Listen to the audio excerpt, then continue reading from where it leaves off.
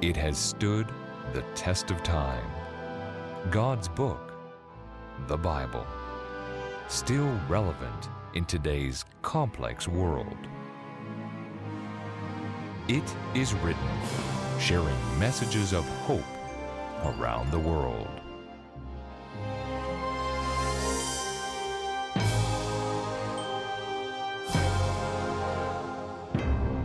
Friends, as we began this series, we introduced a very powerful principle that helps us to determine whether our claims about the knowledge we have are certain. Simply stated, this principle is the principle of probability, and what it reveals is that extremely small probabilities point to certainty and eliminate chance as an explanation.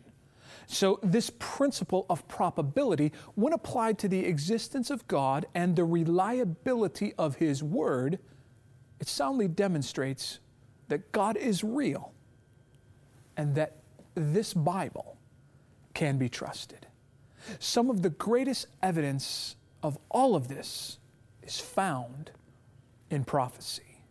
Now, over the course of our study, the first 6 chapters of Daniel demonstrated probability through seeing some incredible things that defied simple chance as an explanation. That was most especially the case in King Nebuchadnezzar's dream of Daniel 2 that Daniel interpreted.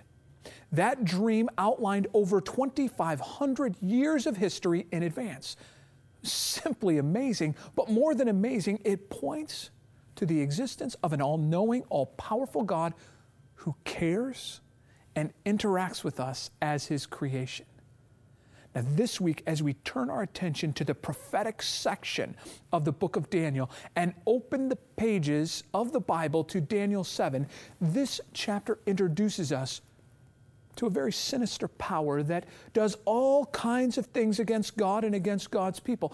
In fact, his attacks are so devastating that Daniel wants to make sure that God's people are able to identify this menacing agent of evil. Let's turn in our Bibles to Daniel, the 7th chapter, verses 1 through 7. In the first year of Belshazzar, king of Babylon, Daniel had a dream and visions of his head while on his bed. Then he wrote down the dream, telling the main facts. Daniel spoke, saying, I saw in my vision by night, and behold, the 4 winds of heaven were stirring up the great sea, and 4 great beasts came up from the sea, each different from the other. The first was like a lion and had eagle's wings. I watched till its wings were plucked off, and it was lifted up from the earth and made to stand on 2 feet like a man, and a man's heart was given to it. And suddenly another beast, a second, like a bear, it was raised up on one side and had 3 ribs in its mouth between its teeth. And they said thus to it, Arise, devour much flesh. And after this I looked, and there was another, like a leopard, which had on its back 4 wings of a bird. The beast also had 4 heads, and dominion was given to it. After this I saw in the night visions, and behold, a 4th beast, dreadful and terrible, exceedingly strong. It had huge iron teeth. It was devouring, breaking in pieces, and trampling the residue with its feet. It was different from all the beasts that were before it, and it had 10 horns. What should stand out first about this amazing dream is that these creatures will never be seen in any of your local zoos. Each of these animals violate the very laws of nature. I mean, have you ever seen a lion with eagle's wings, or a leopard with 4 wings and 4 heads? Or animals with iron teeth? Of course not. As we look at this passage, there are 4 symbols that we need to interpret or understand. The winds, the great sea, the beasts, and the horns. Now, our mission here at It Is Written is to instill the understanding that the Bible interprets itself. And so each of these are symbolic representations of something else. So what do they all mean? What about these 4 winds? Well, if we go to the book of Jeremiah, Jeremiah chapter 51, there in Jeremiah 51 in verse 1, the Bible is quite clear about what these winds are. God said that He would send a destroying wind against Babylon. He was speaking of the strife and destruction caused by the Medo-Persians. This means that wind represents strife and destruction. But what about the sea? Well, Revelation 17:15 is actually quite clear when it states, "The waters which you saw are peoples, multitudes, nations, and tongues." Thus, the great sea represents peoples or a populous place. That still leaves us wondering about those beasts. Well, what do they represent? Well, Daniel 7:17 helps us answer that question. Those great beasts are 4 kings which arise out of the earth. A bit later in verse 23 it says, "The 4th beast shall be the 4th kingdom upon the earth." Now, the beasts represent kingdoms, empires. Now, interestingly enough, Daniel 7:24 declares that the 10 horns are 10 kings. So the horns also represent kingdoms. But what does this all mean? How do we sort this all out? Well, let's look at the specific symbols and see what they might mean. Now, the first symbol that we had is a lion with eagle's wings. What could that amount to?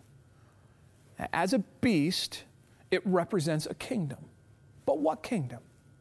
Friends, it is a fitting symbol of Babylon, which came to power in 605 BC.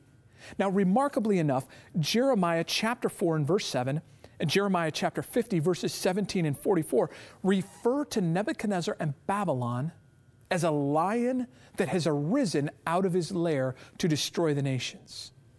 In addition, the winged lion is one of the forms that is often pictured in art and inscriptions in combat with Marduk. Marduk was the patron god of the city of Babylon. But Daniel informs us that the wings were plucked off of that lion and a man's heart was given to it. What an apt description of the fate of Babylon. After Nebuchadnezzar's death, Babylon lost much of its prestige, much of its power, and it ultimately became a weak and enfeebled nation. Now, it is here that I want to introduce you to how Hebrew thinking works. It is something called recapitulation, or simply repeat and enlarge. Now, our Western minds don't quite work like those from the East, but here's the basic concept. Something is said, then that same thing is repeated or restated with greater detail, but possibly in a bit different language. Daniel 7 is a recapitulation or a repeating and enlarging of Daniel 2. It is a restatement of the world's history of empires, but with greater detail.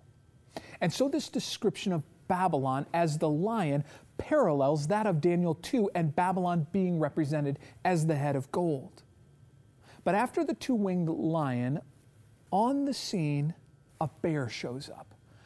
It's not just any ordinary bear, it's a bear raised up on one side with 3 ribs in its mouth. Now, as you could probably guess, this bear represents the Medo-Persian Empire.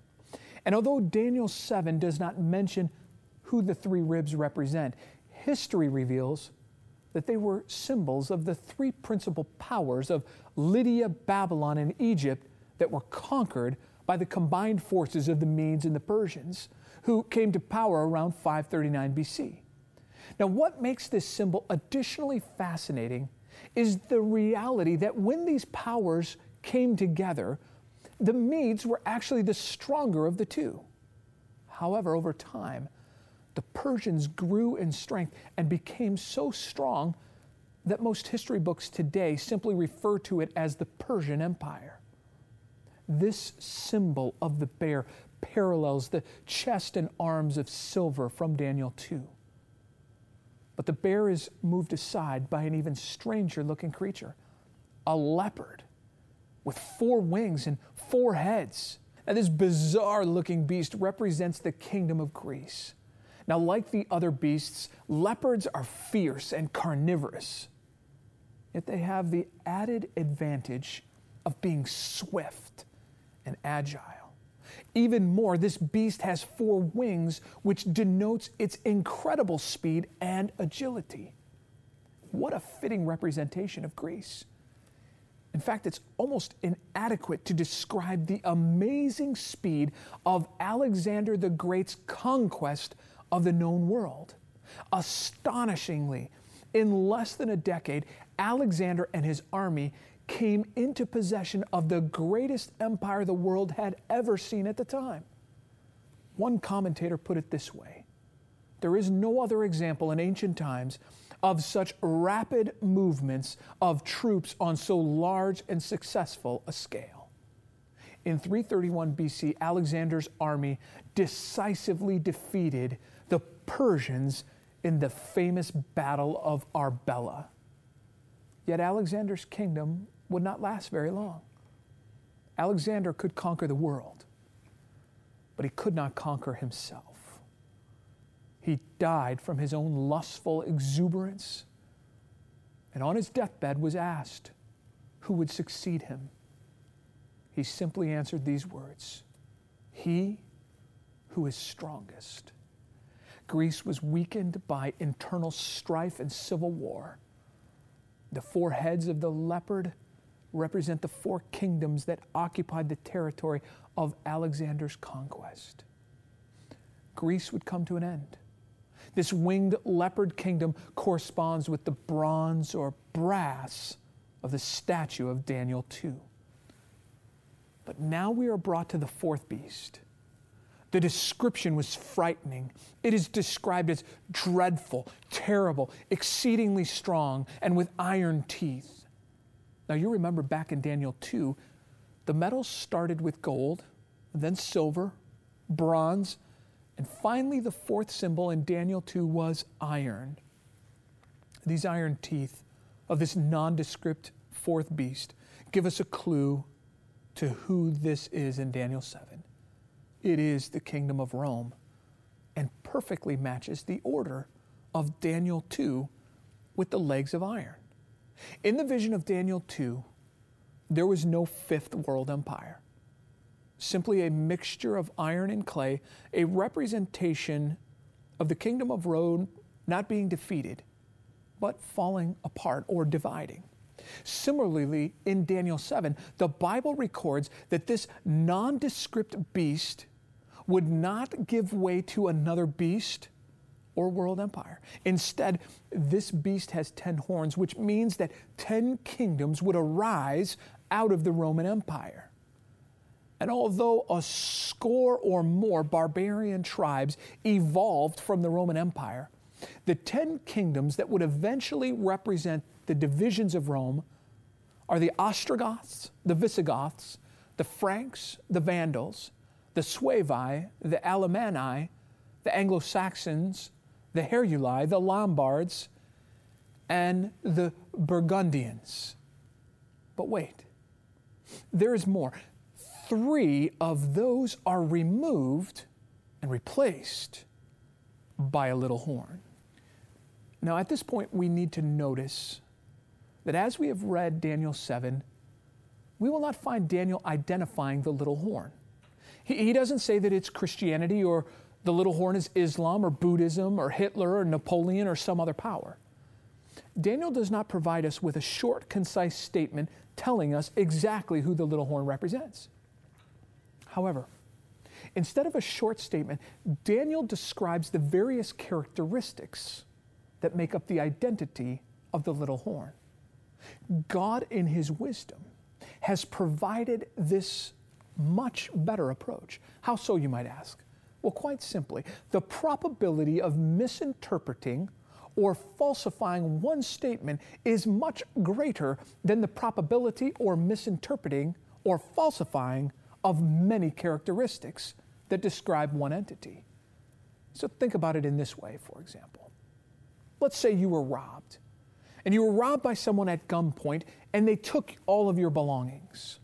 And after that, the police came and visited with you, and they asked you to describe the robber. And so you tell them, he was light-skinned, average height, average build, long hair, mark on his face, and spoke with an accent. Now, friends, there are going to be several problems with this description if that's the most precise you can be. His long hair could be cut, the mark on his face could be removed, and he could modify his accent, if you can even remember what type of accent it really was. See, all of those characteristics are too general. Maybe your son, maybe your nephew could match that very description. The probability of getting the wrong thief increases greatly with such general characteristics. But the probability of getting the right thief increases with specific characteristics. He was 5'9", black-haired down to his shoulders, brown eyes, crooked nose, spoke with a British accent, and he was missing his left ring finger. That type of description greatly helps catch the thief. And so it is in the same way that the probability of wrongly identifying the little horn of Daniel 7 greatly decreases with more specific characteristics and descriptions. So God, in His infinite wisdom, did not limit the identification of the little horn to one statement. In fact, He gave 9 characteristics or 9 features to this little horn power. Those 9 characteristics would be like using that earlier illustration of being robbed, finding that the thief's fingerprints were all over in your house. And in addition, you struggled with the thief, and you scratched the thief, and you had some of his skin and hair under your fingernails. With DNA now in hand, the probability of correctly identifying the thief is almost sure. And that is what we have here in Daniel chapter 7, the DNA of the little horn power. What we are about to reveal is 9 characteristics of the little horn power that no one else on the face of the earth will be able to fulfill other than one identifiable power. So with all of that said, we are now ready to reveal those 9 specific characteristics of Daniel 7 that identify that little horn power. Now, according to verses 8 and 24, it rises out of the fourth beast. According to verse 7 and 8, it tells us that arose among the 10 horns geographically. Verse 24 iterates that it appeared after the 10 other horns. Verse 25 says that it was allotted special powers for a time, 2 times, and a half a time. The 5th characteristic, as alluded to in verse 8 and 24, states that it was to put down the 3 kings so that as it arose, 3 of the first horns were plucked up by the roots. The 6th characteristic is spoken of in verse 25. It says that this power would think to change the times and the law. The 7th characteristic is informed by verses 8 and 20, which tells us that it was little when it was first seen, but in time it became greater than its fellows. Verse 8 and 25 outline that it had eyes like the eyes of a man and a mouth speaking great things, and it spoke words against the Most High. And the 9th characteristic found in verse 25 says that it was to wear out the saints of the Most High. History clearly tells us who this power was and is. Of the 10 kingdoms that rose out of the Roman Empire, the Heruli were the first to be eliminated. After them, the Vandals fell. And finally, there was a decisive blow against the Ostrogoths in 538 AD. Now, why would this little horn choose these three kingdoms to eliminate? Well, the little horn warred against God.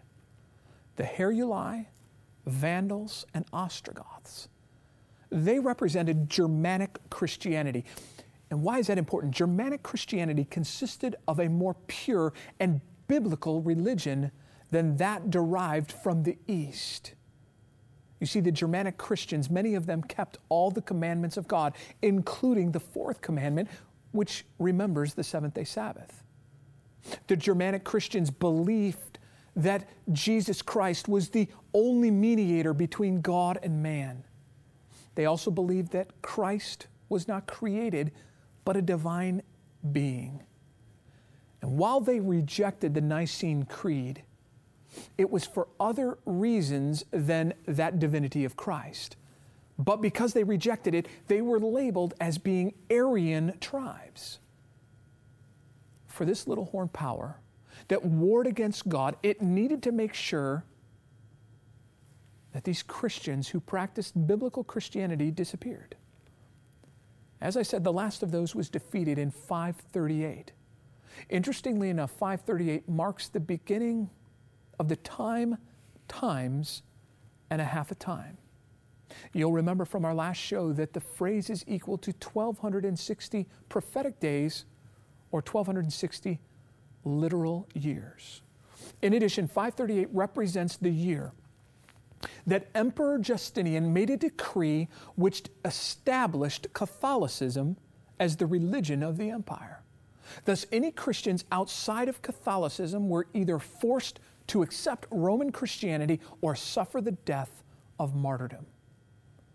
And in addition to that, in 538, at the Third Synod of Orleans, a church-state system that was set up made it so Christians would be punished for violating or desecrating Sunday. And here's what it says. Not as the civil authorities may direct, but as the ecclesiastical powers may determine. Each of these 9 characteristics give us a clear picture of who the little horn power must be. It would be utterly impossible for any human being to try to predict by chance processes some of these characteristics. No, there is a precision that outlines the characteristics that clearly identify it. Perhaps the characteristic that most clearly defies the chance processes is the prediction that this little horn's activity would last for 1,260 years. But when we account for this time period, along with the geographical location in which it arose, the fact that it arose after the fall of Rome and after the 10 horns, that it would intend to change times and laws, that it would put down 3 kings as it arose, that it would have a man at the head, that it would speak blasphemous words against God, and that it would persecute the saints throughout the 1,260-year period, the only reasonable conclusion is that the information that Daniel 7 contains did not originate with any human source. In fact, Isaiah the prophet states this: "Present your case, says the Lord. Bring forth your strong reasons, says the King of Jacob. Let them bring forth and show us what will happen. Let them show the former things what they were, that we may consider them and know the latter end of them, or declare to us things to come. Show the things that are to come hereafter, that we may know that you are God's." God has spoken, and His words are clear. His power is clearly identified. It is not speaking of a person or peoples, but rather a system. A system of religio-political magnitude that actually opposes God and His mission. But the beautiful promise of Scripture is that this power doesn't win. God wins. The future is in His hands. He is coming again. And here Daniel 7 further emphasizes what we have seen over and over again. God is real. God cares. And God wants to be in relationship with you. Heavenly Father, we thank you that you are in control of all things. Please be with us, we pray in Jesus' name. Amen.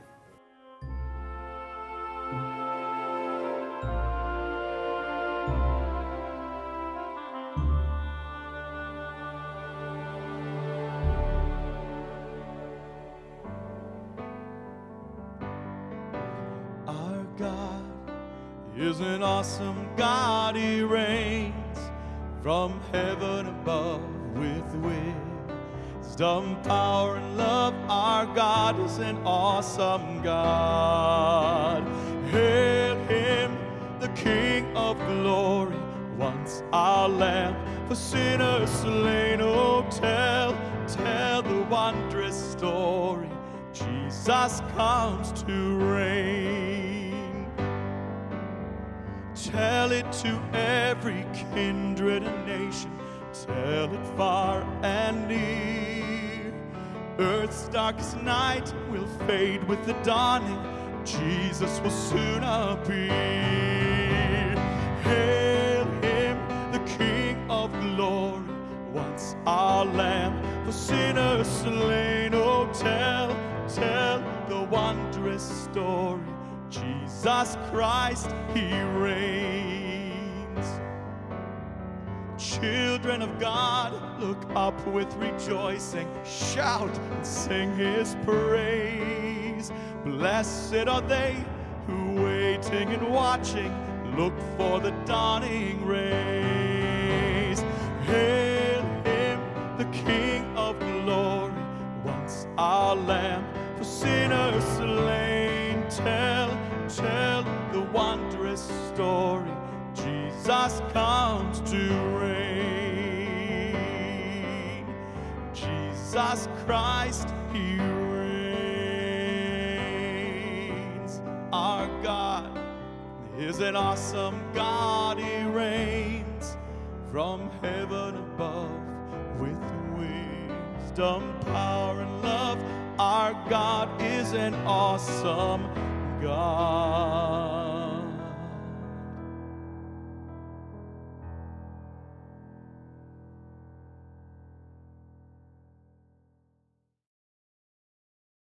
Friend, would you like to learn more about these amazing prophecies?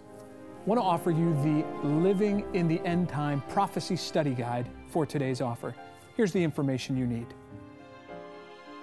To request today's offer, just log on to www.itiswrittencanada.ca.